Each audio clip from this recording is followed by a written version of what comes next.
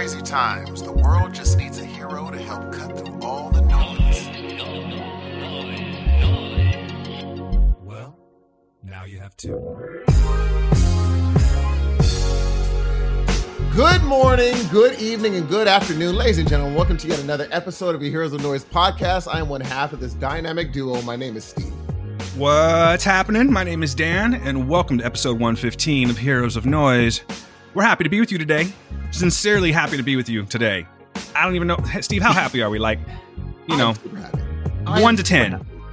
Here's the thing. I am happy to be on this podcast only because it makes me joyous. It starts my day off with a bidang, and hearing the song again, isn't it fun? You normally put it in on the after editing. Hearing the song, I was like, oh. Look at you sharing trade secrets. Oh, my bad. You know what? No, we always do it live. Yeah. We'll do it live. Remember that? Fuck it. We'll do it live. Crazy people in the news, but that's another story. You know, the world is burning, and I'm feeling good to be talking to you, man. I really have. I wonder what you be doing all the week, because we talk sometimes during the week, but often you're in the fog. So tell me how your week's been going. Been laying low, like Flo Rida. Just kidding. I don't know. I've just been laying low, dude. I haven't really been doing much of anything this week. Catching up on some things that I needed to watch. Nice. And nice. Did a little bit of walking in the hot sun, you know? I don't know what I put on there, maybe 14 miles. Not a lot. That's it. Are you doing like Sheryl Crow? Every day is a winding road. Am I just walking around singing that or what? Soak up the sun. Oh, sorry. She's got a catalog I celebrate, so I didn't know which one you were going with. My Belle said that. She's like, you have a thing for Sheryl Crow. I was like, you think? She's like, it's definitely you have a thing for Sheryl Crow. I was like, oh, well, maybe that's why I like her music so much. I used to when she first came out, because that song was shit. And I was like, yeah, but I'm listening to it. All I Want to Do, you didn't like that? It was okay. It was kind of cheesy. And then she came to the fair, and that's when shows were free. So I drug Gail to the fair to see. I dragged her to the fair. She was free? Yeah. I wasn't paying for Sheryl Crow. I just thought she had nice legs. I think she has good, like her jaw structure is like her facial structure is just dope. Do you know how much fun we could have on here if Zencastr will just put in screen sharing so we can start doing that for reference?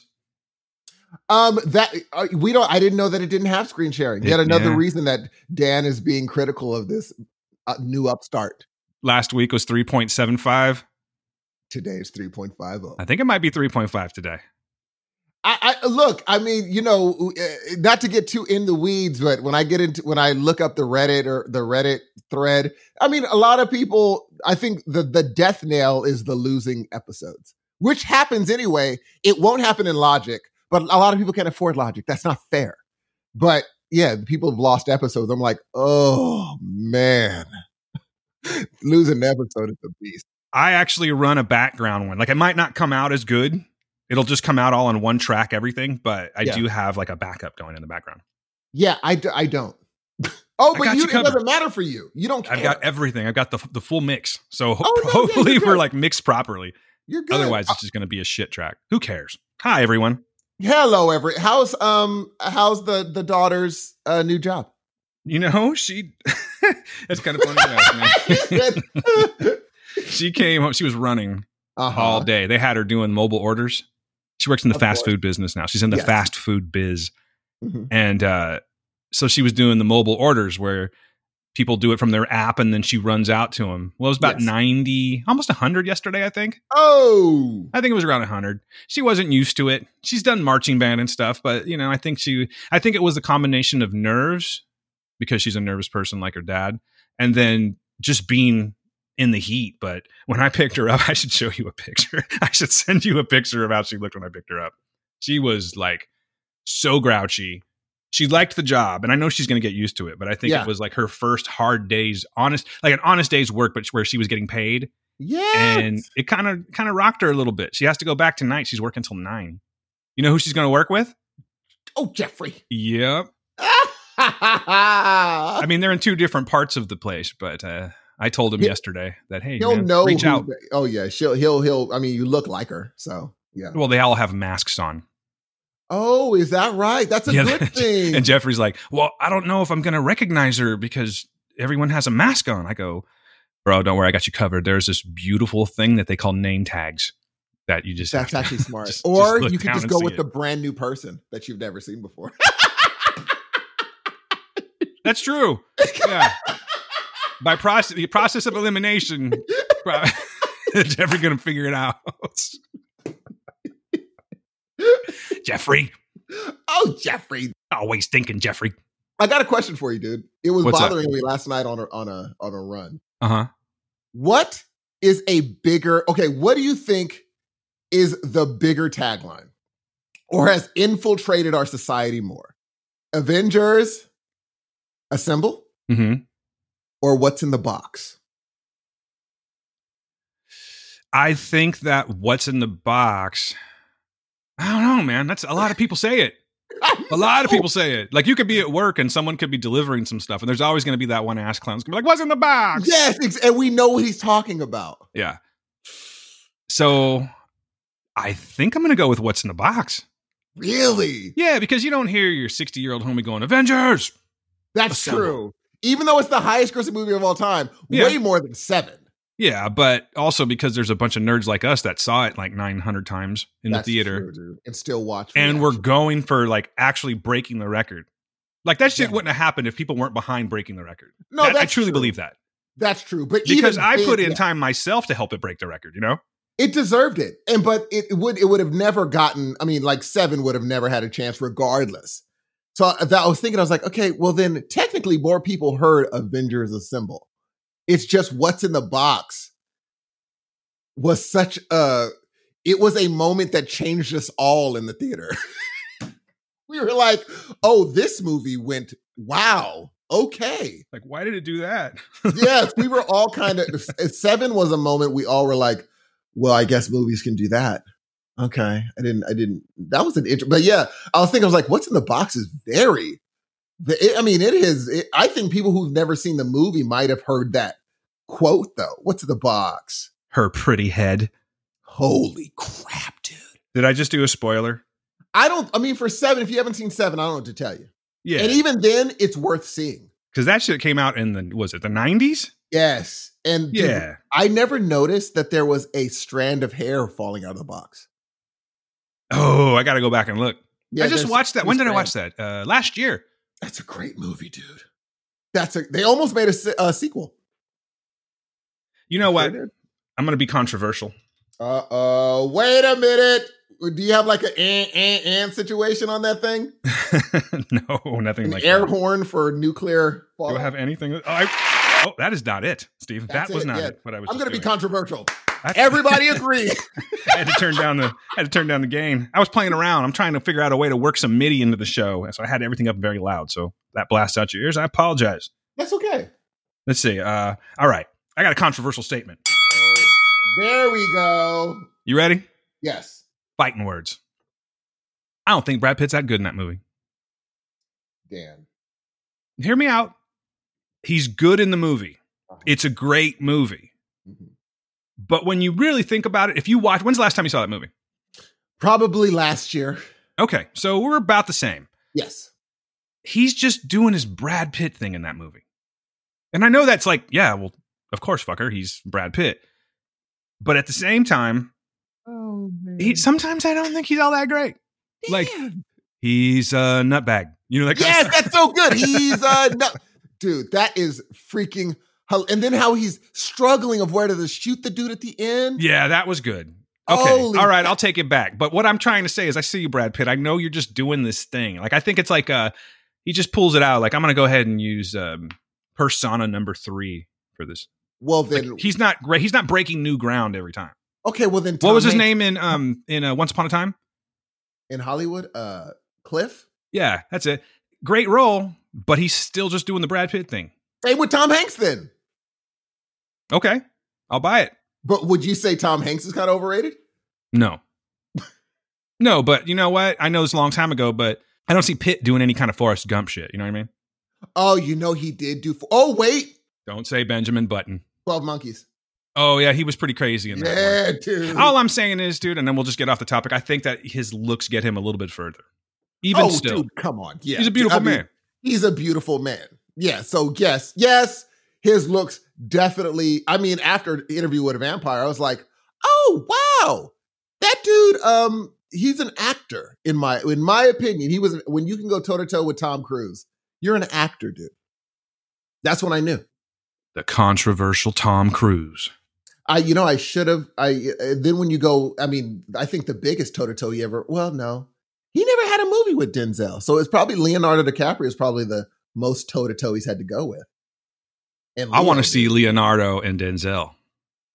Dude, that we couldn't. I don't think the screen could handle that. I want to go back in time. Back in time. And I want to put Leonardo DiCaprio in place of Ethan Hawke and see Training Day. Oh, dude. Come on. Come on. You know it would be a better movie. I don't think so. I think Ethan Hawke was the only one that could have done that part. You're crazy. Yeah, Ethan Hawke. I mean, not Ethan Hawke. Yeah, Ethan Hawke. He's the only one that could have done that part. He was perfect. Like, Leonardo would have looked too good to be a first day trainer on the freaking LAPD. Like, come on. What are you doing here? Ethan Hawke looks like he could have been. I believed it. Let's go back to Wolf of Wall Street then. Okay. He played a part where he was green, kind of didn't know what he was doing, and he became somebody else. Because you knew he was going to become that later. No, I'm not buying it. I think he could do it. He's too handsome to do normal stuff. You can't just be I'm just this bumbling. No, you can't. No, dude. No, stop it. Okay. You have to be he played a movie star in Once Upon a I'm like, yeah, that makes sense. Because, yeah, he looks like one. Totally. I'm sticking with what I said. Yeah, I agree. You're talking about you're sticking with the Brad Pitt thing. No, I'm saying that Leonardo DiCaprio could actually be better than Ethan Hawke. If you were able to do that little scenario that I just created, he would be better. Yeah. The movie would be better. Oh, damn. Sorry, it's the truth. Okay, we're going to put it in the group because that is astronomical. I'm just putting it out there, folks. I'm telling you, that's the way it would be. Speaking of putting it in the group, how would they get a hold of us, Dan? It's funny you should ask, Steve. You caught me looking for something, so hold up a second. I thought you were going to make a beat for us. Right now, I can't. You're going to ask me to make a beat and talk, and I don't even know how to use my equipment? Are you insane? You could have busted it. You could have made like the contact information rhyme. I'll do it over you beatboxing. What's wrong? You can't do it? Well, no, because Can you beatbox? Gee, I have to beatbox in order to make beats. Let me hear. I'm not going to beatbox. Come on. No, I'm not just a little something. No. Throw it out. Give me like just a few measures. Let's see what you got. That's literally not going to happen, Dan. Come on. What I will do though is I'll beatbox for you, and then you could put it into a sample and make something over it for the contact information. Nah. Whatever. Yeah. All right. You sound good today, dude. Hey, I do sound good. And I'm going to go ahead and say something to you right now. You want to get a hold of the show? Hit us up at heroesofnoisepodcast@gmail.com. Ladies and gentlemen, that is heroesofnoisepodcast@gmail.com. My name is Dan Ramirez, and you can reach me at DanQPublic. You can reach Steve at SE_Hudson Music, and you can reach the show. Now, we're talking about Twitter, of course. You can reach us on Twitter, the whole show, the whole shebang, the enchilada, if you will, at Heroes of Noise, okay? At Heroes of Noise. That's where you go. Follow us. We'd appreciate it. Then you can go over to www.heroesofnoise.com, and then you can just do all that shit all over again. You can follow us. You can see our friend shows. You can pick up some merch if you want. Subscribe to the show on iTunes and other platforms. That's what it's there for, okay? You can check out our new logo, which I'll talk about in just a second. And I haven't done this yet, but I probably should. I'm going to put a link to the Heroes of Noise podcast community. A bunch of good people there. I promise you. Good people. We do not accept assholes. We'll just cancel you out. Seriously. That's how it works. Sorry, I'm not making it very pleasant. Back to the show. Steve, you. So every once in a while, in the great words of Christopher Cross, we get a listener that is so ridiculously talented. Like crazy talented. So the other week, we already talked about last week how we got that new logo symbol, right? Yes. Not everyone knew this, though. Freaking Rob Forrest, man. You should be why weren't you on the Avengers set? That's what you should just be doing for life. Be on the Avengers set, making stuff in the background, doing whatever you do. I mean, he made this amazing freaking logo. And Dan, what did you end up doing with that logo? Well, I did a couple of things. I actually changed out. Now, how do you feel about this, Steve? I think I'm going to kill the old logo. I think this should be our new logo. I agree. Yeah, it kind of hurt, but I had to get over my own pride that was just something that I made on the fly. I was never 100% satisfied with it. And I always kind of envisioned, that's what I should say. Looking a little bit more professional. Mm-hmm. Dude. Bob Roris, man. You came through, bro. What can I say? mean, dude, listen. And, I'm glad that you were able to get over that because look, the thing is, me, I like everything. So I would have been like, hey, do it all. But I know that you guys you and Rob have a better eye for graphics and stuff. And when you sent me that, dude, I was like, oh my gosh, this thing looks freaking incredible. Y'all got to see it. Y'all got to see it. I just bought an old fucking t-shirt. Now you're changing the logo. But the thing is, now they have a vintage. Yes, that's right. Now you have a collector's item. Dude, listen. Keep your collector's item. You never know how much they're going to go for eBay later on. When we blow up, Shuey. You're going to make a mint, ladies and gentlemen. Boy, I tell you, you are from freaking old school New York. You ever so often bust out those old. I got to tell you, kid.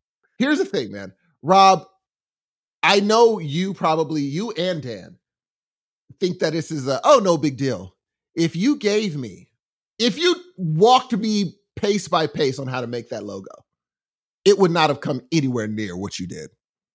Dude, incredible. Thank you so much. It looks incredible. I really like it a lot, Rob, for real. I told you that, but I wanted to put it out there for the people to know that I like this man's work. Hit him up. Give him some business. Oh, for sure. And also, I don't know if I should be telling you this, but Dan has some abilities too. Dan, you want to talk about what you do so well? What have you been watching me do? Dan, you know what I'm talking about. Just tell him that you're an audio editor. Oh, no, I don't want to hoe myself out right now. We have a limited show today. But I'm saying you could just say real quick. I edit podcasts. Hit me up. There we go. Done. There we go. I haven't thought of a name yet, though. Like, for the business. I was thinking about Dan Ramir. Okay, we'll talk. Yeah, let's do it later. Dan Ramir Resolution. Because you're kind of, no. It's kind of a lot. Yeah. Okay. Hey, real quick though, Rob. So Rob's designs, our new logo, he gave us 2 different ones. Actually, he gave us 3. One's for the podcast community. That's just a header. It's not just a header. It's an incredible header. But so we have our regular logo now, which is the one you guys are going to be seeing when you download our show. It's going to be the cityscape. It's got the new, I don't want to call it a bat logo, but let's face it, it looks like a bat logo with an audio wave. That's the one that you're going to see every time you download. But then there's another one that we're using. This one is for shirts. And I think it looks, well, it does. It looks like the Batman 89. It's a mock-up. You know what I mean? It's like it's a play on the Batman 89. And it looks fucking fantastic. And that is available. You can buy those shirts. Like, just go to our shop. Go to www.heroesnoise.com. Buy a shirt. Check it out at least. I mean, shit, he worked hard on it, Yes. You don't want to buy it? That's cool. I don't care. But at least go check out his work because it's dope. All right, back to the show. Good. So, yeah, back to the show. But thank you, Fob Rorist. You are the man or woman or they or them, whichever one you classify as. You are the Fob Roriest guy. No, he's a man. Okay. He is. Okay. You're saying he is. No, I'm saying. Okay. Okay. You know. I, unlike you, have contact with him, is what I'm saying, Steve. How do you know we don't be having conversations, bro? You're Steve Hudson. And? Have you? Yes. Okay. I'm just fucking with you. No, I haven't. But I knew it. That's how I knew Steve. You know, it's funny. On Twitter, our boy, what does he go by? I forgot what he goes by. And I don't want to say his real name. Anyway, with a K? Mutual, yes. And I don't want to say his real name. You know what? He doesn't mind. Kevin. He's been on the show. Yeah, that's true. So Kevin, I didn't know that I said he put out something saying, you get that email I sent you?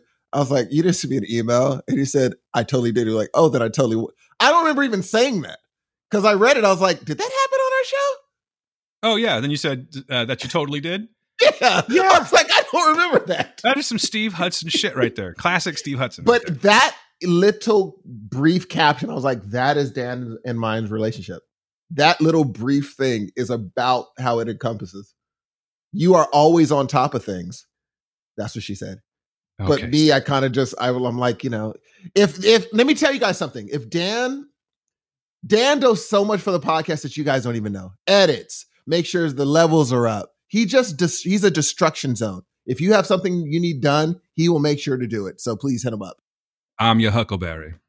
Hey, speaking of email, we did get one. Well, actually, we didn't. I always say that. Speaking of email, it's a voicemail. Someone was kind enough to leave us a voicemail. I think I might know who it is, and I don't really know how long he's been listening, but I feel he might be a newer listener. His name is Mike. Let's hear what he has to say. Hey guys, this is Mike in Boise.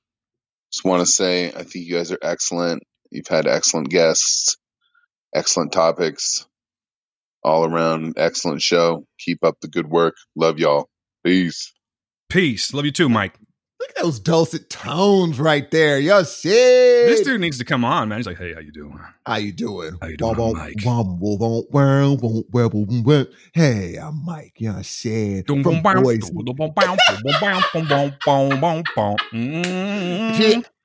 You know what's funny? Him and Bucks should just read the telephone book and have women going crazy.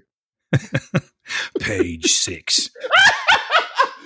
Yeah, this is Mike's aardvark advertisement. Andrews, comma, Steve. Area code 559 260 8942. Did you ever watch not Liquid Television? Was it Liquid Television back on MTV? It rings a bell. Liquid Television. There used to be that one guy that would send those weird postcards. It's like, dear mom. Do you remember that? I did not. It might have been a little. What year was that? A little before your time, perhaps. Maybe. I think I was probably watching. You can't do that on television at that time. Did you watch The Max on Liquid Television? No. Yeah, you missed out on that, dude. Anyway, let's not Liquid Television. Let's not tread on this ground. Liquid Television. I'm pretty sure that's what it was called. Had Aeon Flux on it, or Aeon Flux. Oh, you're talking. No, that was that Liquid Television? I thought it was Liquid Television. I remember Aeon Flux. You know what? This is what I get for not taking notes on something. But anyway, let's continue, Steve. That is totally okay. Anyway, hey, Mike, thank you for the voicemail, by the way, man. Thank you very much for the kind words. Thank you so much. Yes, we're glad you're listening. And anytime send a voicemail. That tone, man, you're killing right now. You're killing. Hey, real quick, just really quick, and then we'll get off the banter and just kind of get into what we're doing. Have you ever sold anything on Craigslist or more specifically Facebook Marketplace? Negatory, bro. I would go Facebook before Craigslist. It's not any better. It's really not. I've been trying to sell a television and people are just the worst. They go, how much do you want for television? I want this much for the television. And notice I didn't put the in there because they can never just do a full sentence. It's just how much for television. Oh yeah, for sure. They're texting. Right? And I don't even think it's a matter of like a language barrier. I just think these people are they're lovely. They're lovely people. Anyway, I'll be like, I want X amount of dollars for this. And I don't want anything low. They'll go, how much, what's the lowest you'll go? And I'll be like, I will go this much and nothing lower. And then they will actually go, okay, how about $200 less than the asking price of what you just gave me? For sure. Like, did we miss out on the communication part? I don't understand. Is there like a weird synapse that's not firing? I don't understand it. I really don't. And it's very frustrating. I think the thing, and you didn't put OBO. You just said, this is how much I want. Yeah. I would just, do you need to get rid of this TV? Mm-hmm. You have to. I don't have to, but I want to. Well, then I would just say, just no. But like, how much would you? What's the yeah. Of course, I'm just telling people that left and right. Like that one, I go. That one, I'm like, and I know it probably came off rude. I didn't mean it that way, but like, I literally just told you that I wouldn't go any lower than this. That's it. Then I got a ha okay and a thumbs up. You know what though? All you need is one bite. They could just go under anybody's. But this, how would you take this? Would you take this? And someone's going to be like, fine, take it, and they're going to get it. Yeah, I get it, but it would get annoying for you being like, number one, it's a nice item you're selling, and so you're going to get a lot of lowballers. You told me you had somebody that's going to pay the whole thing. I would just hold out for that, dude. Oh, I think I'm going to, because as we were getting set up to record, another person hit me up and they said, how about $50 less than what you asked? And I went, you know what? Sure. I'm a nice guy. Why not?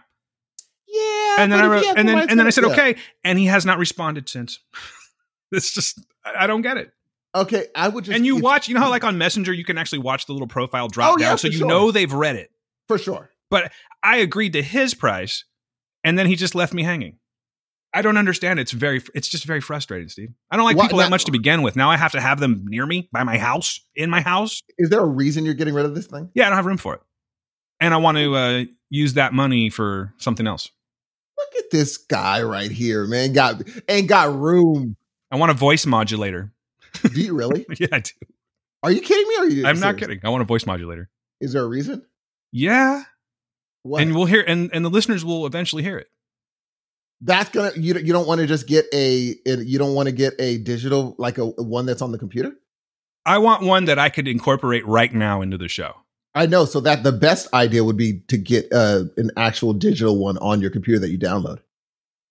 Because then you can incorporate. Like, we're getting back to like the nerdy stuff. Okay. I'm just saying that I appreciate that, and I'll take that information from you. I just don't know how to make that work. I have an idea of what I want to do, but unfortunately, it's making my desk and my workspace look like a mad scientist lab right now. I've got MIDI keyboard. Well, it looks like a studio, really, but I just don't have. Yes, you don't. Yeah, and it's kind of dope, actually. I should be proud of it. I just don't have the room. Well, here's the thing. You know how you can get you could do that garage thing, but we're not going to talk about that right now. Later. We'll talk about that later. Because we have stuff that we've watched. Yes, we do. And also, Patreon's back up. Yes, thank you, Steve. Patreon is back up. Someone's reading the notes. You know who isn't? Me. Mm-hmm. Mm-hmm. I'm proud of you. Thank you for that. Yeah, we came back up on Saturday, everybody. Patreon is back, and thank you all for following us and still supporting us. We really appreciate it. For the people that don't have Patreon, I'm going to throw this out there. Maybe it's something you want to hear. Maybe it's just in the past. And it's not that big of a deal. I assure you it's really not that big of a deal. However, if you are curious about what transpired on episode 113 at the end of the show, where Steve and I got a little tense, we talk about that on that show. So you are more than welcome to go ahead and just, subscribe, become a patron, enjoy the fun. Depending on your tier, you're going to get some swag. I feel like a used car salesman today, Steve. I feel like I'm selling too much today. Well, you know what? Today you have a lot on your plate. There's a lot on my plate. Yeah, there's a lot on your plate today. And I, number one, I appreciate you recording anyway, even though your plate is fairly full. Yeah. I appreciate you recording anyway. Yeah. I appreciate you not working with me and doing it on a day that would be more convenient. Being that the weekend's coming and all, that's cool, Steve. I love you. I mean, here's the thing. I think, the reason that you're going to get a half an hour less show, Steve Hudson. Thank you very much. But the thing is, the half an hour is going to be so great. That's what I do. When they're like, oh, I'm only going to give 5 minutes. I'm like, yeah, but the 5 minutes, though. The 5 minutes is going to be crazy. You know what it is? Not.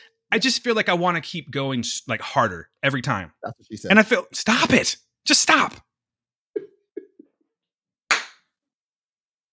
You're making Brian's balls shrivel up right now if he's still listening. Because he hates that shit. And I know it's our show. I'm just saying he does. And I love it. So we're going to keep on doing it. But at least make them worth something, Steve. You're just throwing out low-hanging fruit. That was, you kind of, but you admit low-hanging, much like these balls. Hey! Oh! Hey! Oh! We rallied the A's and O's. I love it. Remember that joke you told a long time ago? Yes. Everyone does, Steve. I still laugh at that sometimes at work. It was so out of left field. All right. Okay, anyway. Let's stop blowing ourselves. Oh, check this out. Are you going to ever drop our super argument one on the Patreon? I'm working on it. That's going to be Patreon only. But so if you ever want to hear like the it's not out yet, but it's coming. The only other time that Steve and I have ever gotten heated with each other, I'm going to put that out there too. It's kind of not the best show, but that's why we get heated at the end. It's interesting, I think. I'm going to go back and I'll tell you this. If it's not interesting, I'll scrap the whole thing. Fair enough? They said fair enough, Steve. It's going to be interesting, dude. Yeah. I assure you. Yeah. I assure you. You want to hear a couple of assholes fighting with each other. That's the show. And we've grown. We've grown because like people care now. People wrote in that time, this last time. Holy cow. Last time, they didn't write into me. They couldn't have written in because they've never heard it, Sorry, I'm fighting back a burp if I'm being real with y'all. And, but had they heard it, I bet you they wouldn't have written anything in. Look. Because they'd have been like, who are these two ass clowns? We were we even the Heroes of Noise yet? I don't think we were. We were still the Word. Yeah, we were. That was like a demo. Oh, it was, huh? That's right. Maybe like show 2. It's probably like our second show that we scrapped. And it might not be as bad as I'm thinking. It might have just been like a nothing. I feel the same way. Maybe it's not that bad. But anyway, we'll put that out there too. Because you know what? We're putting it all out there now. Yeah, why not? We're cleaning house. And here's the thing. During the course of the week, like I said before, Dan is in a fog. And so when he's he's in the ether. COVID and I'm bubble. like, he must be watching a billion things. So Dan, what billion things are you watching? when you're not talking to your friend? Watched a few things. Not a billion, Steve. I don't like to speak in hyperbole. I watched a few things. And I don't appreciate that you decided to talk about today. You've watched more than this. No, honestly, this is about it. Now, the rest of the time, as most people know that are following me, I'm yelling at the internet. But the stuff that I did watch, let's start off with something that I think we both watched this because you were the one that posted about it. Mm-hmm. I think. No, you didn't post about it, but you commented on it. What did you think of the Bill and Ted Face the Music trailer? I didn't watch the trailer. You commented on it. You didn't watch it? But that's one of the few movies that I'm not spoiling for myself. God damn it. I just said it looks amazing because... Does it, though? We have Keanu Reeves. Mm-hmm. And we got my and Alex Winter. And here's the thing. I think that's his name. It can't be bad. It can't be. I think it totally could, to be honest with you. Having a conversation with our friend Kevin last night about it. I'm not going to just buy it. Like, I'm going to be real with you. If you watch that trailer right now, in fact, I almost implore you to on your phone just so you can see what I'm talking about. Because trust me, you're not going to, there's nothing on that trailer that's going to make you go, shit, I watched it. I promise you that. Yeah. I think you should watch it because to me and to our good friend Kevin, Keanu is just phoning it in, dude. He doesn't want to be there. This is, you know what this is? It's Keanu going, I've been a good guy my whole life. And Alex has been sitting there, like, just sitting on this project for like over 20 years. What a poor, pathetic bastard. So you know what I'm going to do now that I'm on top of the world? I'm going to make this movie with him. Because you know what? If I stopped making movies like today, I would be perfectly fine. He would be. He would be. That's what I'm saying. He's throwing Alex Winter a bone.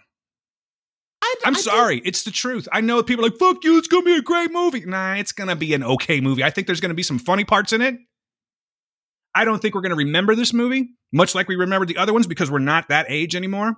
And I think that, unfortunately, the perils of age is going to kick in, and we're going to be like, it was cool. I appreciate what they were doing, but yeah, that's what I think. Here's what I will tell you. It's going to be better than Aquaman. Oh, well, come on. I'm saying we paid money for that thing. Yeah. I'm saying it's going to be better than Aquaman. Hold on real quick. Real quick. All I got to do is... get funky. Perfect. That's a lot. Real professional, Steve. All right. Leaving the microphone. Real professional. But yeah, it's going to be better than Aquaman. And we paid money to see Aquaman. And we'll probably pay money for this one. It's going to be fantastic. No, okay, wait. Let me chill back. On a level of 1 to 10 or 1 to 5. Let's go 1 to 5 to keep it, all right, familiar. I guarantee it's going to be in my brain. I hope I don't regret this. What's in your brain, Steve? It's going to be a 2.5. So you're saying that this movie is going to be half perfect? It's going to be it's going to be a run-of-the-mill good movie. Because according to your definition, whenever I give a 2.5, it's always, so it's half perfect. That's what you're saying. I don't say half perfect. I'm like, so you it's do. Good. Don't make me go back and fight. You know what? Now we have people that are taking notes. Soon I'll be able to just pull shit up and be like, see, this is what you said. Well, the thing is, I say it's good. Like 2.5 is a good movie. Like that's right down the middle. But like, oh, you walked up and like, I'm glad I paid that money. I will walk out of that movie saying, I'm glad I paid that money. Okay. I don't want to poo-poo anyone's expectations of this movie, but I'm telling you, I don't have a good feeling about it. I think it's going to be, I'm going to walk out of that movie and be like, okay, that's cool. There it is. But there's a good chance that I might be like, God, that was fucking stupid. Oh, Dad, I don't think that's going to be true. I don't think that's going to happen. Whoa, we're 50 years old now. Whoa. I don't know, dude. I don't know. But I will say this. It's got is it Samara? I get confused because of Steven. Steven Samara. I think it's Samara with her, if I'm not mistaken. Samara Weaving. Is it? I think. Maybe it's just Samara. Maybe it's all the same. But Samara Weaving from Ready or Not's in this movie. That's so right that alone makes me want to go see this movie. She was so good in Ready or Not. But yeah, I think it's going to... Who's directing it? I have no clue. I really haven't given it any time. I just don't. I don't know. I think it's going to be good, dude. I think you and Kevin are going to be very regretful. Hey, I always own up to my mistakes when I'm wrong. I always own up. So if that's the case, I will eat my words. I'm thinking that this movie is just going to be And you know what I think? I think you're stubborn enough to where even if you don't like it that much, you will argue for it. I will not. I will be so disappointed. You're going to be able to see it. You're going to be like, oh, Steve's not going to have a good day today. I seriously have I know I'm going to laugh. Just from some of the things that you see on the trailer, I know I'm going to laugh at some point. It's just a matter of how hard and for how long. I think I'm going to, I got to rewatch both. Bogus and Excellent. I got to rewatch both of them just to catch up. What happens if you watch Bogus? When's the last time you saw those? Oh, dude, when they came out. Okay, so what happens if you turn these movies on and you're like, oh God, what have I done? Because that happens sometimes. I'll be very worried, dude. That happens sometimes, man. Yes. You're not the same person true. you were, was it 25 years ago, whatever that was? That's true. And the thing is, I understood the movie more because I was living in San Luis. Yeah. I'm like, oh, I see these people every day. I think they're also going to play some, like they're going to joke off of some of the stuff that they've done in the past. And I got this one part, excuse me. I saw this one part in the trailer where it's like, they say something like, be excellent to each other or whatever they used to say. And then they like look at each other like, oh, that's not working anymore. So I could see that kind of being funny. Like if they can do that and start growing up or something, or it's not like I want them to grow up and just not be funny. You know what I'm saying? But if they can work that into where they're like, oh God, we were stupid. And now we have to like be better for our daughters. Cause that's who Samara Weaving is. She's one of their daughters. I think it's Alec Winter's daughter, which is Bill, right? Yeah. Yeah. Well, here's the thing. Here's the funny part. Have you seen that interview where that interviewer mislabeled Keanu as yeah. yeah. That like, one, no, and you know, I'm Ted. Dude, how good. And he took it all in stride. He's like, oh, you just lost all your cred. I was like, oh, that's cool. Like I could tell Keanu is he doesn't take it seriously. He's like, it's fine. He forgot, but I'm going to mess with him for a while. He's going to notice. Great. Yeah. And that poor person felt, you could just watch them crumble.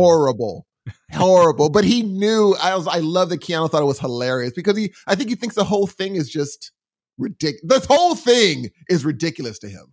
He's like, yeah, it's but I am looking forward to it. I think that I'm almost sure they're going to have a joke where they do the guitar thing. Oh, of course. And people look at them in like they don't hear anything. They're like, what are they doing? It's going to go to them and it's going to be like muted. Yeah, that's what I'm getting at. They're going to, all the things that they've done in the last two movies, some of them are going to be played off as jokes this time. Like, yes. Oh, it didn't really work. Or what exactly are you doing there, boys? Or something to that effect. Now, do you think one of them's going to be like super duper successful in the movie somehow? Randomly? Well, being that I saw the trailer, it doesn't sound like it. At least as far as Wild Stallion goes. Because that's what I was thinking. I would have loved if he was a multi-billionaire and they play on the fact that, yeah, idiots are billionaires. It's that easy to be one. These morons are running these companies. They didn't go that direction, which is fine. But you know what I'm saying? Which is totally fine. I thought that's maybe where they were going. Where one is broke and the other one is rich. I just know Wild Stallion, they're like, 25 years ago, you played a concert that changed the world. And just 2 weeks ago, you played in Barstow, California for like 26 people or something like that. So like Wild Stallion might be not so successful, but maybe it's not so successful because they grew up. Doesn't sound like it though, because they're still going, whoa, I don't know what's going to happen with this movie. I'm looking forward to it. And I noticed that Barstow is like the new Fresno. Like people don't make fun of Fresno anymore. Damn right they don't. I've heard like a few different shows talk about what are you going to do, live in Barstow? And I'm like, oh, they turned into us. Because I think it's because Silicon Valley is coming out here. So they're like, hey, keep our name out of your mouth. But Barstow, I don't know if Silicon Valley is going out there yet. People should stop hating on Fresno. Fresno's a nice place. It's not the best. I love Fresno. It's a great place to raise your family. So fuck all of it. I wrote a song called Fresno is the best place to live, and I would hate to live anywhere else but Fresno. That's a really long title. How are you going to market that one? Is it when it's playing across an iPhone, they're only going to see the first part of that. It'll only scroll so far. Jesus Christ, Steve. Oh my God. Hey, buddy, can I ask a question real quick before you make a request? That is so funny. So you know how I put it in the notes that the trailer dropped for Bill and Ted Face the Music? Affirmative. So I pretty much was expecting, since we were, stuff we talked about, that you would watch that. So can you do me a kindness next time and maybe play along? For sure. Thanks, bud. Ready? Appreciate it. I totally watched that trailer. Stop it. That Steve Hudson shit's not working with me anymore. Oh, okay. I'm sorry. Yeah. I thought you were going to save that shit for Kevin. Okay. Oh, so when you put in the notes, check out trailer for Bill and Ted's, you want me. Yes. Oh, now you're getting it, bud. Picking up what I'm putting down. Really proud of you right now. Let's just keep that momentum going and we're going to be okay.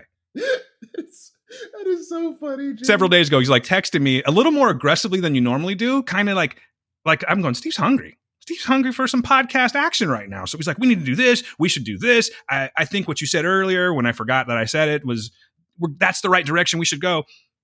And then you did an about face, buddy. On one part, yeah. I didn't realize. I'm like, because I don't want to this is one of my movies I'm really looking forward to. It's a fucking Bill and Ted movie. You can watch the trailer.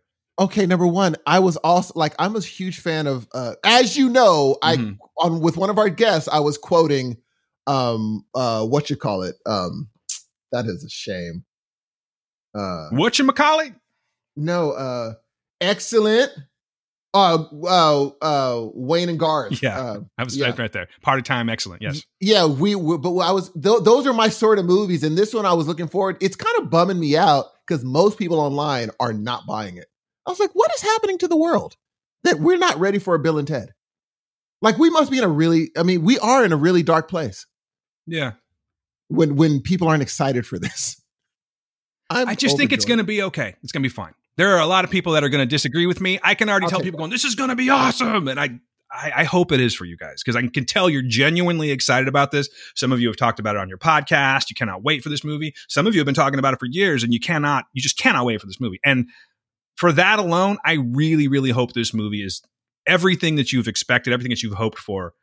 And I'm not trying to be a dick about it. I don't know, man. I'm less than thrilled. I totally understand. All right. So, Dan, that is not the only thing you watched this week. What else you got?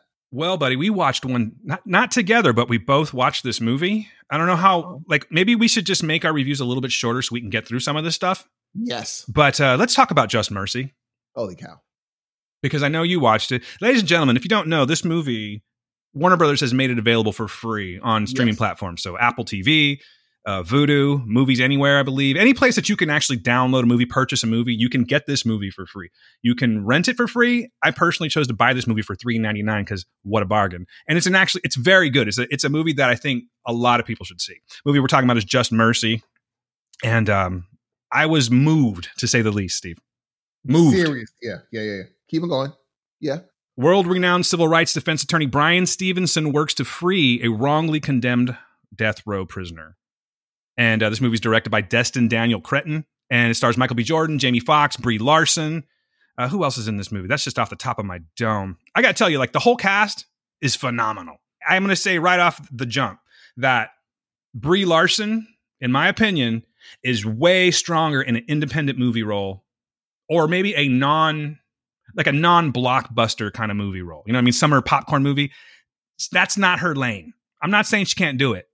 But these movies, something like this or like Room, she is phenomenal in this. And she didn't really do that much. She's not even the best part of the movie or anything. I just wanted to put it out there because I know that I've been a little critical of Brie Larson. Let's talk about who's excellent in this movie. And that's Michael B. Jordan. Also Also Foxx. Also O'Shea Jackson Jr. Dude, seriously, the whole cast is just, even the rotten people in this movie are really good at it. You know? Yeah. I mean, all you have to do is put a Southern accent on and you're like, oh, you're in. Dude. Yeah. But Steve, what are your thoughts on this? Maybe give them a little bit more insight on, what you thought about this movie. And obviously I'm a fan of Brie Larson since Short Term 12, where she was with randomly Lakeith Stanfield. It was like a whole crew of people that ended up being huge. But I thought she was almost not unrecognizable. She was a little bit unrecognizable. Oh, yeah. That is, I knew because I knew the names on the whatever. But let me tell you, the thing is, I knew that Michael B. Jordan executive produced this, and I was meaning to see it, but the coronavirus happened because I know Melissa wanted to go see it too. That was my excuse too. But it was though. No, I'm serious. I'm sorry. I didn't mean to sound like an asshole. That's the reason I didn't go see it. And so I expected a good movie. How Jamie Foxx hasn't been talked about on this part is baffling to me. Yeah. I think he was a transformative character in this movie. I said, oh, Jamie Foxx is acting again. Yeah. He is capable of completely becoming somebody else. Dude. And where it's I know that's Jamie Foxx, but I don't see Jamie Foxx anymore. Literally. It was and everything was believable. I love how they didn't do, no spoilers, but normally in this movie, a lawyer goes to the jail. The prisoner looks at him and is like, I believe in you. I love that they didn't do that. I love that it was like reality of, oh, dude, I've done this, been there, got the t-shirt. Yeah. I can't. And the fact that, you know, this young, spry lawyer, which Michael B. Jordan totally looks like, he just feels like he could change the world. And the world kind of tries to slap him down and be like, oh, welcome to the real world. No, this is not how the real world works. And he just would not let that get him. He just wouldn't do it. I loved how he comes from Harvard education, and then they drop him in the middle of where was it again? Was it Alabama?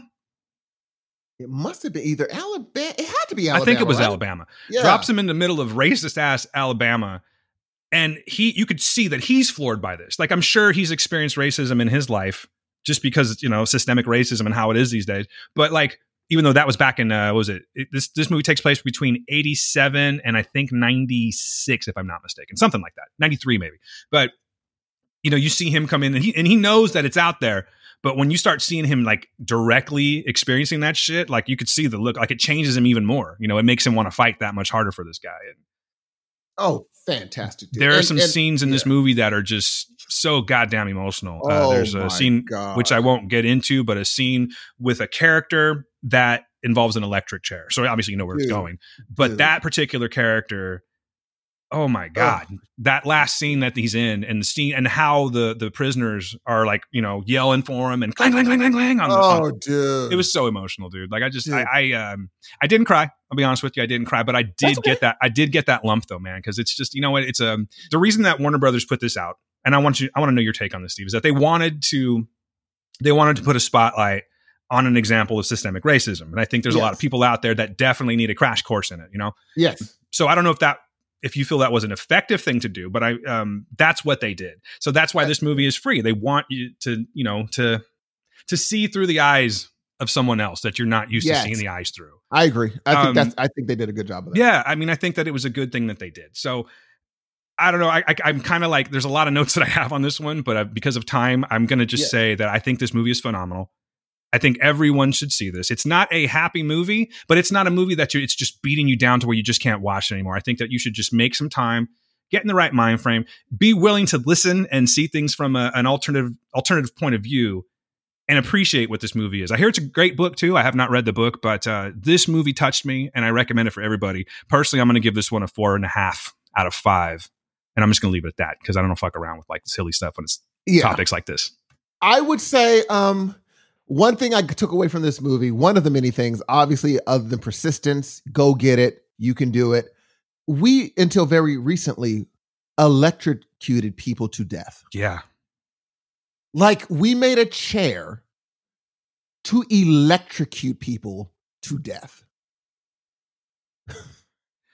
When I actually thought about that, I was like, dude, what? I know. It's like, what in the world? I know. It's wild because, you know, they were around for a very long time, and I've seen movies with it before, but the way that it's the process that they did in this one that really, I've seen it in movies like, and I don't even know if that shit was real, but remember Faces of Death movies? Remember those? Yeah. Uh-huh. I doubt that was real. But no, it wasn't. I think the one thing they have, pictures that they have is they have one from years ago where like it's black and white where somebody snuck in a camera and it's a woman and she's kind of shaking. But I don't think anyone's legit had a video that has been released of someone in an electric chair. Yeah. And I'm cool with that. I am perfectly really fine with that. No, knowing that you're getting shaved, you know what's going to happen. You sit down, you're getting strapped in, you're wondering if it's going to hurt. It's like all these things, and you have to lock onto someone. Yeah. And he locked on to Michael B. Jordan. And it's just like, this is just, and we're still killing people. The information that they put on the postscript is stuff you really should look at. Look at how many people are found innocent, and some people found innocent post-death. Yeah. So just look at, and so I will give this movie the same 4.5 out of 5. Nice, man. I liked it. Seriously, there's a huge message to this movie. I highly recommend not walking back and forth to the kitchen or looking on your phone. Give yourself the time to properly watch this movie. It's excellent, and I think you'll really enjoy it. Yes, totally. I went, I don't know what happened to my voice right there. I think I really enjoy it. What else you got, bro? All right. I just watched this twice, okay? Just watched it twice in a row. So like back in 2011, this book came out, and it's called Murder in the Front Row. A book about the Bay Area thrash movement. So we're talking about bands like Metallica. We're talking about bands like, and I'll include Slayer, even though they're from LA. But it was when those bands were really popular. Slayer, Exodus, Metallica, Anthrax, Megadeth, Testament, all these bands. And I know, Stevie, I know you're not familiar with a lot of these bands, but they were big bands. And I know that there are people that know what I'm talking about. So that's why I'm talking just to you, those people. That's who I'm talking to. This is basically a story of how that all came to be and how one band, one person really, I'm going to give credit to Kirk Hammett. You know Kirk Hammett, right? Yes. Okay. Kirk Hammett started the band Exodus. Okay. I'm just going to give you this little timeline. Starts this band Exodus with a guy named Gary Holt.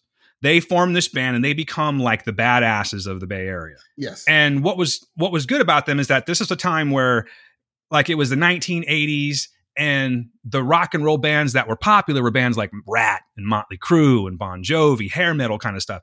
That was considered something, I don't know if you ever heard this before, but they call them posers. That's what they called posers. So if you went into one of those shows, I'm not saying I agree with how they handled shit, but like you probably wouldn't come out in the same shape.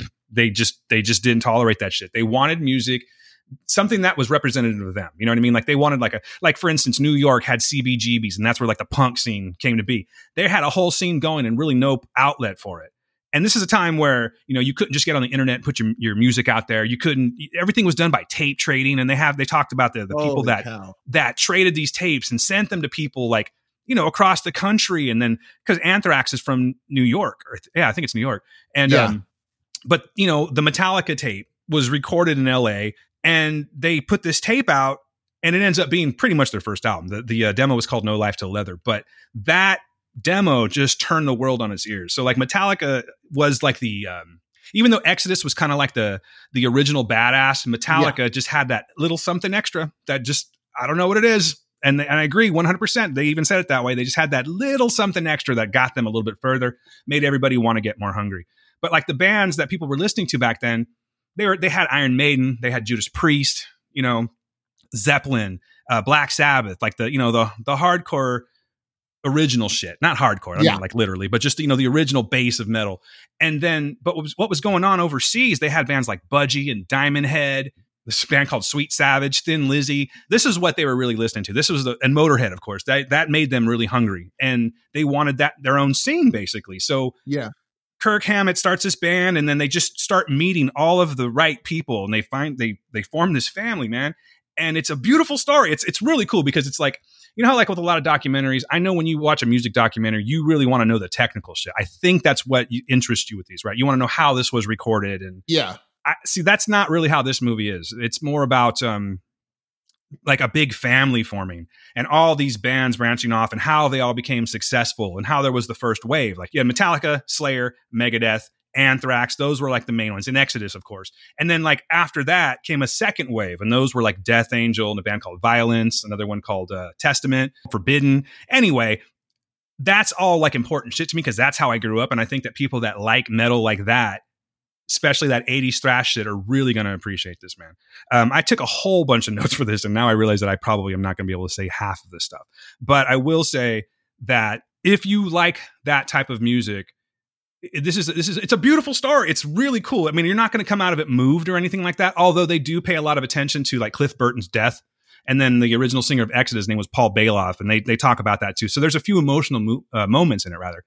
But I guess I could just say this was right up my alley. Like I read the book many years ago, and it's mostly, you know, like a picture book, but it does have these little stories that go with it.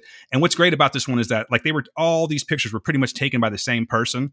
So all the shots look the same, and you just get these great like little views into their lives. Like they talk about how they would just go and like the rock and roll side of shit, they would thrash their own house. They would have these massive parties. When Metallica got huge, they played this show called Day on the Green. And that was kind of like the pinnacle moment. Like that's when they went, oh shit, like our little group of bands is way bigger than we expected now, because now they're playing at the Oakland Coliseum. It's a show that's hosted by Bill Graham. At the time, he was the big promoter. Mm-hmm. And anyway, they play this show, And that's when like everything just goes big for them. They go backstage and there's still these little assholes that have been used to like getting drunk and thrashing things. And they just completely fuck up their trailer, their dressing room trailer. And the next day, James Hetfield wakes up and he gets a call. And it's Bill Graham basically going, look, you got to come down here. We got to talk this out. So like the man called him out, brought him down, sat him there and is like, look, I see the path that you guys are going on. And it's not a good path. Like I told this same story I'm about to tell you to Sid Vicious and to Keith Moon, and they didn't listen. So maybe you'll listen. Did they listen? Well, eventually. Okay, I was like, I remember them being pretty like a rowdy band. When I say eventually, it's just that now we're, like they'll interview James Hetfield now. And yes, he has that insight now. And he's like, I never got a chance to thank the guy. I never got a chance to I wasn't mature enough to really know what he was talking about. But James having his own problem, James Hetfield having his own problems. He had rehab twice in his career. He's a changed person now. And, so you're looking through the eyes of someone that has experience and pain behind him and healing and all that kind of stuff. So it's an interesting contrast to see like where Metallica is versus some of the other guys that are still kind of there. Like they're older, they're our age, they're a little bit older than us. They have nice lives. They're still playing in all these bands that are still out there. They're still there. And that's the crazy part about it. But like you see like who got more successful. And you can kind of tell who lived a better life. Like James just looks healthier than the rest of them. Do you know what I mean? So they still look like they just walked out of the bar. But they talk about this. Well, go ahead. No, I was wondering when they said that they had just that little spark that's extra. When you were watching the comparisons, did you see the spark? Not knowing, I did. Imagining putting Metallica out of your brain. You saw it. Yeah. Okay. I mean, I saw it back then. Oh, that's interesting. But see, I didn't get into Metallica until 86. So all this stuff is happening like, prior to that. I caught the second wave, like when Master of Puppets came out. That's when I came on to Metallica, and then I started doing all of my back homework. You know what I'm saying? Okay. So they started. What year are we looking? Circa what did Metallica really start? Like, hey, let's get together and make a band. I think around 83. Jesus. Yeah, they were in the LA scene and getting back to like those poser bands as they called them. That's all that was in LA at the time. So they were like not really. Lars Ulrich was great with marketing. So he was able to get them some really big shows for them anyway, but they just really couldn't pop in LA because they were fighting against that scene. So when they found out their tape basically makes it to the Bay Area and they're like, oh, there's a whole other world over there. So they go to the Bay Area and they start playing there. And that's when they have Dave Mustaine with them, who's now in Megadeth, of course. And they just annihilate everybody. Everyone's like, oh shit, like we need to step our game up now. And you can really see that, I think. I mean, they were just better showmen, in my opinion. Okay, that's totally fair. Now, who, in your opinion, who's made more money, Megadeth or them? Oh, Metallica by far. Really? Yeah, but when I don't really want to. I mean, there's a lot of Metallica. No, not comparison, not comparison. But I'm saying like, what other? I just want to watch the movie to be like, what other bands came out of Oak? I didn't know the Bay Area was like a thing, so I want to look at other bands. It was the mecca of metal back then, dude. That is so interesting, dude. Yeah, for real. Like it's a real. I think you're gonna like this. And I know I was trying to sell it to you the other day, and I didn't get a chance to get it over to you. I've since purchased it because I know I'll watch it again. It's one of those docs that I know I'm going to watch it because it's like from my time. I was there to some degree. Yeah. But it's just phenomenal. And I think even though it's not so technical, I really think you're going to appreciate this. It's going to be enjoyable because I told you I loved Some Kind of Monster. Yeah. But that was way more technical. Right. They were like in there. Yeah, there was a lot of technicality where I'm just like, this is what a documentary on a different side of music. This is what I like. Hearing how they're doing stuff. But and there was some drama put in there too. But I would like to hear other bands and figure out, like, I want to know what bands did what, who exploded, who didn't, what they're doing now, that whole thing. Yeah, you get all of that in this one. And the jealousy. I'm sure there's some jealousy somewhere. No, right? Man, there was camaraderie. Really? I mean, I think there was competition. Now, there's competition. Like now. Well, a little. Put it this way.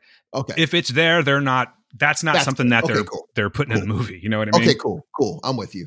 But I'm in it. Yeah, it talks about the formation of Slayer. It talks about a little bit about Anthrax. But what I really appreciated about this is because they were kind of like the unsung heroes. There are a lot of Exodus fans out there. But Exodus never... Have you heard of Exodus? Yeah, great Bob Marley song, right? Exactly. You know what I'm saying. Okay, cool. That's not one of the household names. You have heard of Anthrax. You have heard of Slayers. Yes. You have heard of Megadeth, right? Yes. Even not knowing the music, I've heard of these people. Exactly. Yeah. It's in the zeitgeist, if you will. Yes. But Exodus kind of isn't, but they're still around. But the thing is that they just never really, like, even in the movie, they talk about their first album, which was called Bonded by Blood. I know all the albums sounded ridiculous back then. I mean, everything was like, Hell Awaits and all this stupid Show No Mercy, Kill 'Em All. It was very, they were going for a certain thing. And they talk about all that shit too. How they like Slayer came in, and Slayer is like one of the big four, as they call them, right? They're like the big daddies of the crew. There was Slayer, Anthrax, Megadeth, and Metallica. Those were the big four. They even had a concert played called the Big Four. But when Slayer came down from Los Angeles to play for these guys, there was this place called Ruthie's Inn. And I believe it was in Oakland. I want to say it was in Oakland. Mm-hmm. And if you could play there and survive, you basically could, they'd let you into the family. If you didn't, they may destroy all of your shit. It was a vicious, vicious crowd. These people were they were very serious about their music. I'll just say that.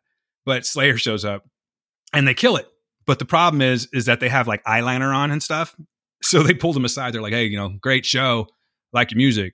But if you try to pull that like eyeliner shit in here, you're going to get fucked up. They just told them straight up. Because it's not like, it wasn't a homophobic thing. It was just, they were trying to keep their scene pure of all that shit that was happening in LA, all that glam stuff. Yes. So they were very protective of their scene. I'm not going to say that there's not a bunch of guys in this movie where you're like, oh man, I bet you they were assholes at the time, but they were having fun and they were growing together, and they were like, that's cool. As they put it, they stood on the backs of giants and they made their own sound. I love the way they put that. But I highly recommend this movie. I'm telling everybody about it. Even if you don't like thrash metal, or maybe you're just interested, you like a good documentary, check this one out. Like I said, it's available. You can get it on any streaming platform right now, and it's really cheap. I think it's like $10 if you want to buy it, and I think it's like $3 if you want to rent it. This one right here, I'm giving a 5 out of 5 horns. I love it. Classic, no less. Look at this guy. 5 horns, baby. What's the difference between is thrash a certain sort of metal? Yeah, thrash is more. Cool. All right, just making like sure. You've heard of speed metal? No. Okay, it's that, Steve. Okay, cool. Yeah, it was very fast, very brutal. Want to make sure it's a different style. This is where mosh pits formed. It was a big part of the scene in the 80s, and it's just its own little world, and it still exists to this day. I mean, I don't think that they're ever going to capture that magic again. I'm sort of removed from the metal scene, but like, I just don't think that is going to ever happen again. Like, there's going to have to be a whole new style of music that comes out to capture the energy that was going on with this. It's a beautiful story. And when I say beautiful, I just mean, to me, like, it was really cool to go back and see how, like, these bands that I worshiped back then, how they all formed, and how, hey, guess what? I know it sounds kind of silly, but it's like, oh, they were just like me, they were able to do this thing. Yeah. And anyone that's our age, I think, that listen to that kind of music, or is just even into like those bands, you're really, really going to appreciate this one. It's excellent. That's dope, dude. I'm gonna. You said you bought it? Yeah, I bought it. Might have to borrow that from you, Jay. Yeah, I got a copy ready for you. Do you really? Yeah, I know a guy. All right, so yeah, I'm looking forward to seeing that. Yeah. So the next thing I saw, it was pretty fun, especially for this week. It's a black skit, like a skit comedy called The Astronomy Club. It's fun. Netflix, right?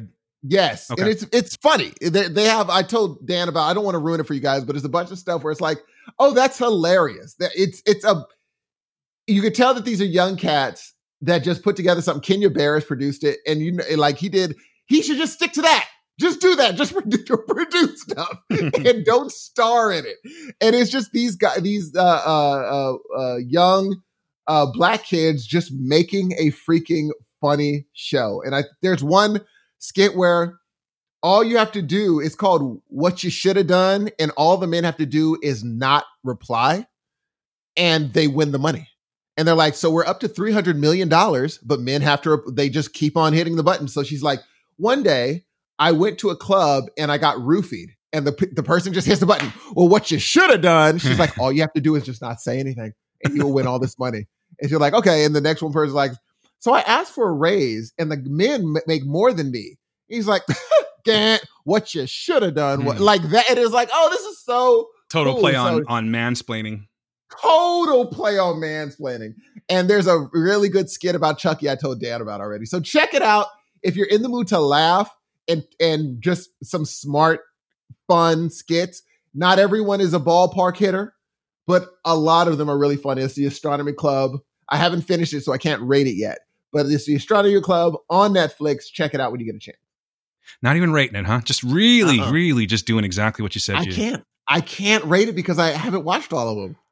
Because sometimes you can't even give us a temporary rating. Temporary rating 2.5. Okay, all right, right down the middle. Funny. Okay, you're really just pushing for the excellence today, huh? Hey, look, I'm just letting you know, Jay. Hey, real quick, I forgot. Real quick, I'm not going to spend a lot of time on this one, but I watched it's on ESPN. It's called Be Water. 30 for 30, Bruce Lee, Be Water. It debuted on June 7th at 9 p.m., folks. It was a great time. Everyone was watching. And it was awesome. Basically, this is a documentary about Bruce Lee. I fucking love Bruce Lee. You got to understand that. I really, really love Bruce Lee. Into him, man. So I'll just read you the IMDb synopsis. But rejected by Hollywood, Bruce Lee returned to Hong Kong to complete 4 films, charting his struggles in 2 worlds. Be Water explores questions of identity and representation through rare archive, intimate interviews, and his writings. So yeah, that's pretty much it. It tells basically the whole life story of Bruce Lee all the way up until the point of his death. I won't spend a lot of time on it. Just watch this movie. If you like Bruce Lee, it's dope. It's very interesting. I've seen a lot of Bruce Lee documentaries, so I will say that there really wasn't anything in this one that I didn't already know. Of course not. But there's some great insight and some really great footage of Bruce Lee. Like, he was so charismatic, and he's like a handsome dude, and it shows him how, like, what I really liked about it was, like, when he was doing he was acting in Hollywood, and he was doing the Green Hornet as Kato, right? Yeah. It was really cool to see, like, I know you've said this about, like, when Black Panther came out, there was no Asian representation in Hollywood. And if what it was is if you were playing an Asian and you were Asian, that would be the day, because they had people like Mickey Rooney doing these terribly racist impersonations of Chinese people on Breakfast at Tiffany's. You know, they had all white guys were basically playing Asian guys, and Asian guys couldn't get these parts because they just didn't think that they fit well. Like the American people would go through. There's a lot of systemic racism going on in this movie is basically what I'm trying to say. But when he did Kato, it was cool because a lot of kids saw themselves in Kato. And that's where it kind of began. You know, that's what gave him that boost.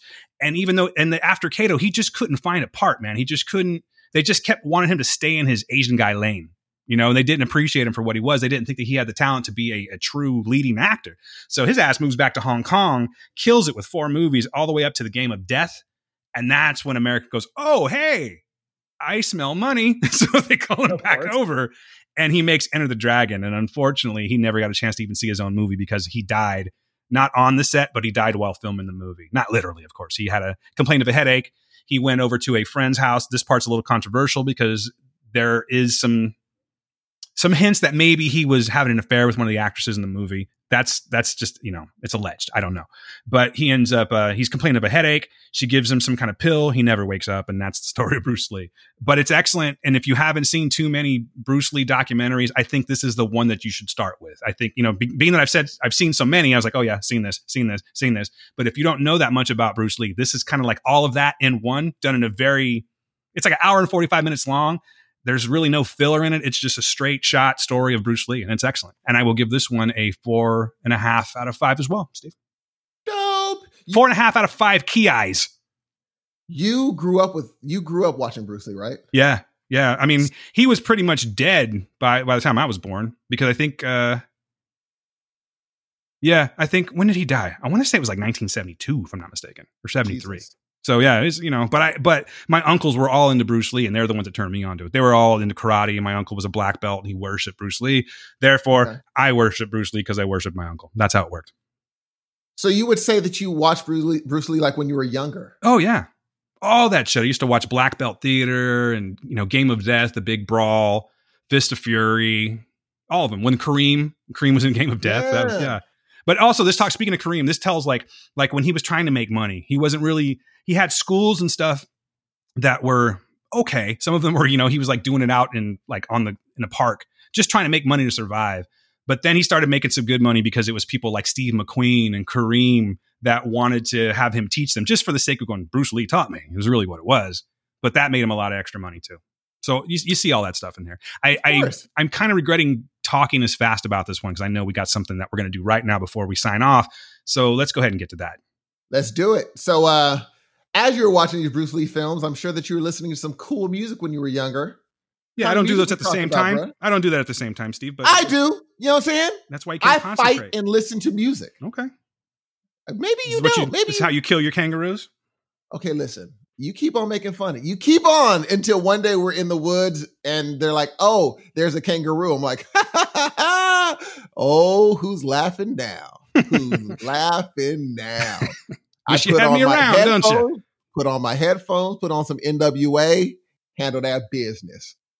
Anyway, Dan brought up an excellent segment called Tracks to the Future that I had totally forgot about. Dan, explain it to the listener. Oh, sure, Steve. Basically, what we do is we text each other about 2 nights before and go, hey, let's think of a segment. And this is the segment. We've done this one before.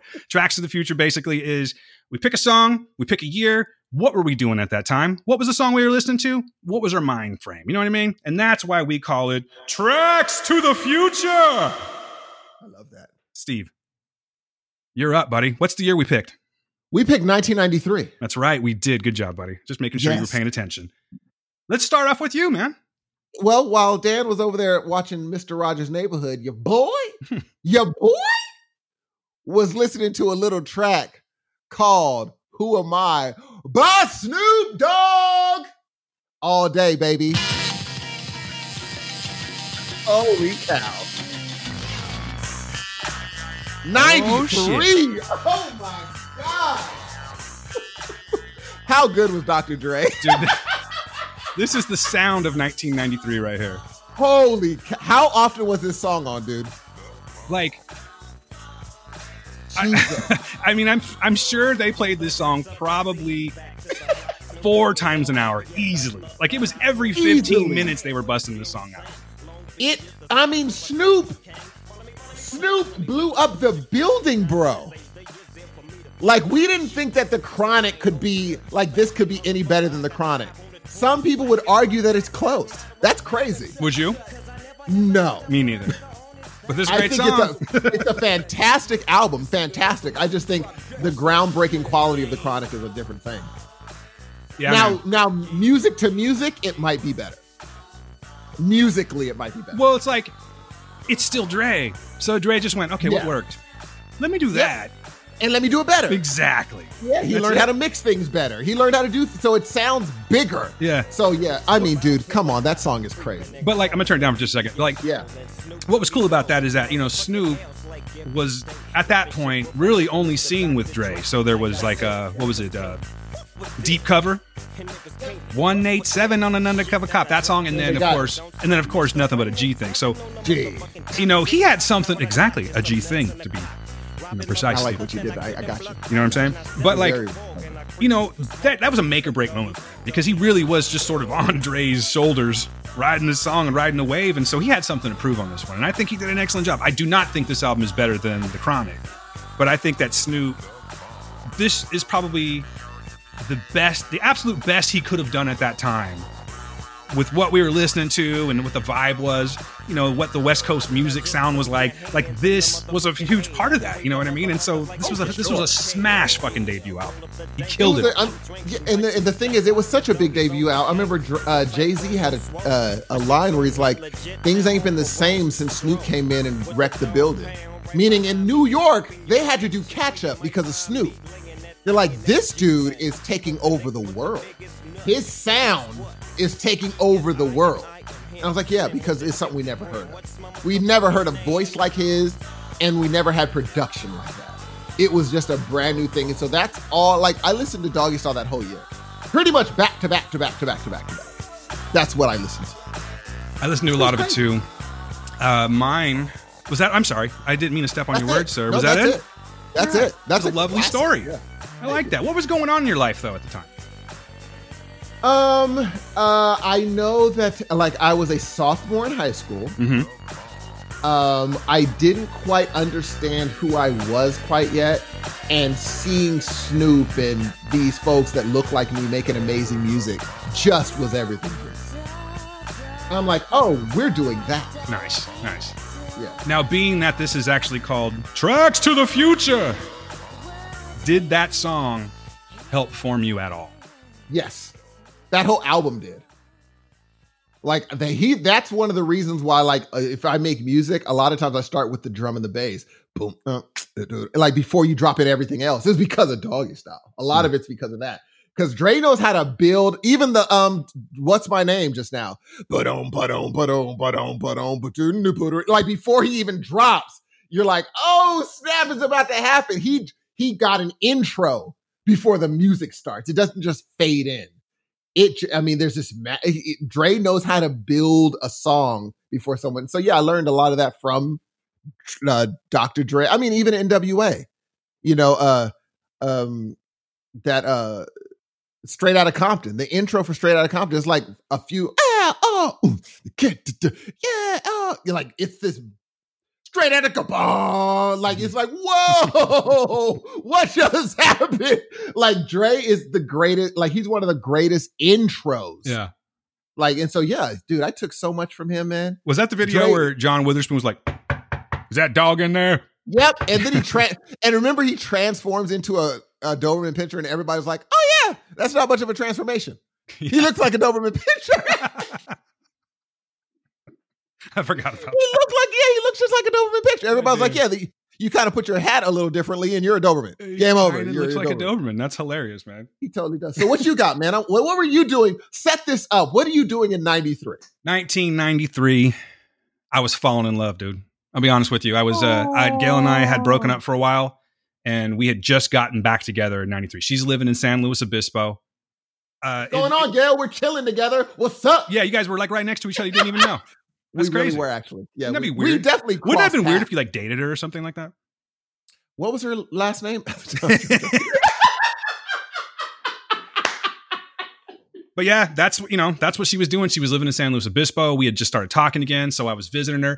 And it was one of those times, dude, where like we still had all of our high school friends. We were a real tight crew. You know what I mean? Like there was a bunch of us that hung out together all the time. So I still had all that. I was falling in love. It's like the first time I really felt like I thought I was in love with her the first time, but I knew I was in love with her this time. And that whole year was just like this super chill year of us finding each other and like really, really bonding. Like that year was what really made us. I think that's why I can still talk about it right now that I'm married with her, because that was that year. Like that first formative year, dude. If it doesn't work out, shit ain't happening, right? Wouldn't you agree?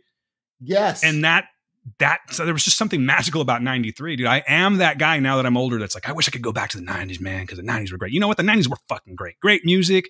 It was fun. Good vibe. It was perfect. So anyway, my track for Tracks to the Future, bro, is something that we fell in love to. This was one of my favorite. I can't wait. It's not it's not a let me lick you up and down. It's nothing like that. But it does kind of have that chill vibe. This was the song that we used to listen to all the time. The album Don't tell me. Don't tell me. I can't wait to hear it. All right. Well, anyway, the album, you want to know the album it's off of? Sure. The album that we listened to nonstop that year was Midnight Marauders. And the song that we listened to all the time together when we were driving, like we'd be driving on the coast and I'd just be looking at her and shit. And this is what was on. We're just driving down the grade near San Luis Obispo, maybe going to Pismo or some shit. I don't know. Maybe we're going to go Cambria. I don't know what we're going to do. But I'm like, girl, when we get back, oh, never mind. I won't tell that story. But this is what it was, bro. Electric relaxation. And there was something so fucking smooth about Tribe Called Quest back then. Like this, I think, I don't know if it's my favorite Tribe album, but this I think was like their smoothest album. You know what I mean? I mean, people consider all the fucking jazz that they did on this one. Street poetry is my everyday, but yo, I gotta stop when you drop my weight.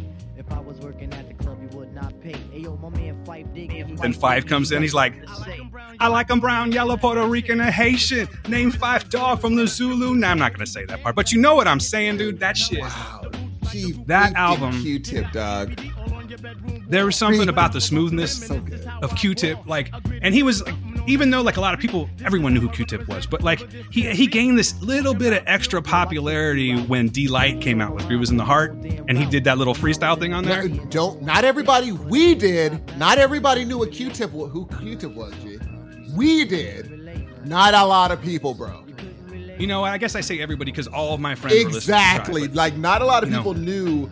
Dude, that brings back, like when you started playing it, I was like, I knew exactly where I was. Yeah. Exactly what. That's a great song choice. We spent, and I'm not trying to be stupid when I say this, but we spent hours and hours in her bedroom just playing that shit and just, falling in love, dude. And it was like it was maybe the best time of my life as far as like my youth goes, dude. That's just, I felt like I was becoming a man. Mm-hmm. I knew I had found someone that I had no doubt I was going to marry this woman. You know what I mean? And it was fucking great, dude. I look back on those times so fondly. And whenever I do, there are certain songs that pop out, certain groups that we listen to. But that particular song is like a perfect representation of the vibe that we were experiencing, dude, back in 93. That's my track for Tracks of the Future, Steve. There's a song actually from that album that I played nonstop that year. Oh, we on a war tour with Muhammad, my man, coming each and every place with the mic in my hand. That whole album. That song was because it had De La on it. And I was like, my two best groups are in one. We on a war. But remember, they had the Jungle Brothers, man. What are you going to do? All of that whole crew was just unstoppable with De La, Q-Tip, or a Tribe Called Quest, Busta Rhymes, Leaders of the New, like that whole conglomerate. That's a great pick, dude. That's a great pick. Whenever, because like when we were at parties or something and that shit came on, everyone would stop when they'd hear something like, as soon as that came on, everyone was fucking ready to do it. Everyone started dancing and shit. Fife was the man. He just came in like this. Linden Boulevard, represent, Zen, Tribe Called Quest, represent, Zen. The mic is in my hand. I'm never hesitant. My favorite jam back in the day was Eric B for president. If I want to have everyone shut up in my, like with the homies, if I put on Scenario, all of us start rapping the Scenario. Of like course. Even if we're just having a conversation and I just put that on, like they're going, dude. Who was your favorite? Like who did you like rapping? Busta, man. On Scenario. Yeah. Oh my God. I heard you bust and attack. Bring it back. Oh, we're right. Oh wait, that's right. As I combine all the fish from my mind. Come rewind. So good. Have you seen that live performance on Arsenio for Arsenio's last show? They all reunite and do Scenario. Oh my God. But anyway, I'm watching that shit now. We are leaving on a high note, baby. We're leaving on a goddamn high note. And I'm sorry that we have to leave you so soon. I'm going to take the blame on this one. I got shit to do at my house. But I just want you guys to know, I feel revived, man. I don't know what it was. I think we needed to talk it out, dude. You know what I'm saying?